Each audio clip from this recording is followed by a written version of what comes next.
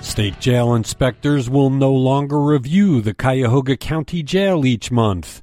Ohio sets yet another coronavirus record, and a Hudson mom has sued her school district for bringing students back to the classroom as the pandemic rages.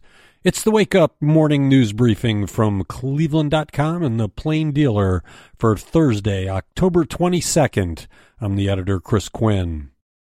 State jail inspectors said Tuesday that they no longer need to conduct monthly inspections of the Cuyahoga County Jail ordered by Governor Mike DeWine in the wake of a historic string of deaths, inmate abuse, and mismanagement. The Bureau of Adult Detention found that after 16 months of increased scrutiny, the county jail complies with all state standards except for 7. In 2018, state inspectors found the jail out of compliance with 84. This news comes just days after the jail mistakenly released 2 more prisoners and tried to keep it secret. Will the lack of monthly state oversight result in even more lapses?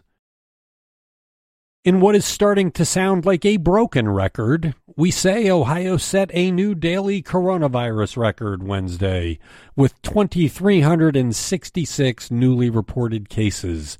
That's the third record in a week and the 6th in the last couple. On Monday, the state set a new daily record for coronavirus hospitalizations. The state reported 66 deaths Wednesday, which is high but still lower than the 87 reported September 15th. Ohio began experiencing a fall surge a couple of weeks ago, and that surge shows no signs of abating. Unfortunately, Ohio has done nothing to be able to collate data from thousands of contact tracing interviews it has done, so we don't know how the virus most commonly spreads in the state. A mother of 2 Hudson students has sued the district and Superintendent Phil Herman over the decision to bring back daily in-person classes for students in kindergarten through 8th grade.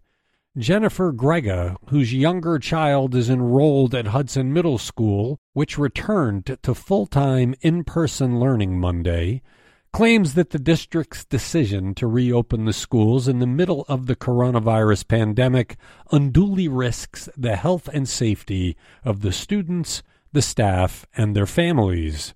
Grega filed in Summit County Court of Common Pleas on Friday, 4 days after the school board decided that beginning October 19th, all elementary and middle school students will begin the so-called all-in model and attend 5 days a week. 11 states have joined the U.S. Department of Justice's lawsuit against Google, but Ohio is not one of them. Attorney General Dave Yost, in an interview Wednesday, said that's because his office is participating in a similar but separate antitrust investigation into Google's business practices, an effort that involves attorneys general from 47 other states, the District of Columbia, and Puerto Rico. Yost said he expects action from that group soon. He said he did not join the federal case because he did not wish to surrender control of the antitrust action to the federal government. He said the states have their own issues and want to make sure they are addressed. Yost said, though, he does welcome the federal lawsuit. A federal appeals court has ruled that an Elyria business known as the Brass Pole should have paid 2 exotic dancers as employees, not treated them as independent contractors who worked solely for customers' tips. The 6th U.S. Circuit Court of Appeals upheld a federal judge's decision that says the women each deserve more than $17,000 in damages. In February, U.S. District Judge James Gwynn ruled in favor of the women based on several factors. The Brass Pole did not pay the women anything, but it did pay others at the club, such as bartenders, managers, disc jockeys, and bouncers.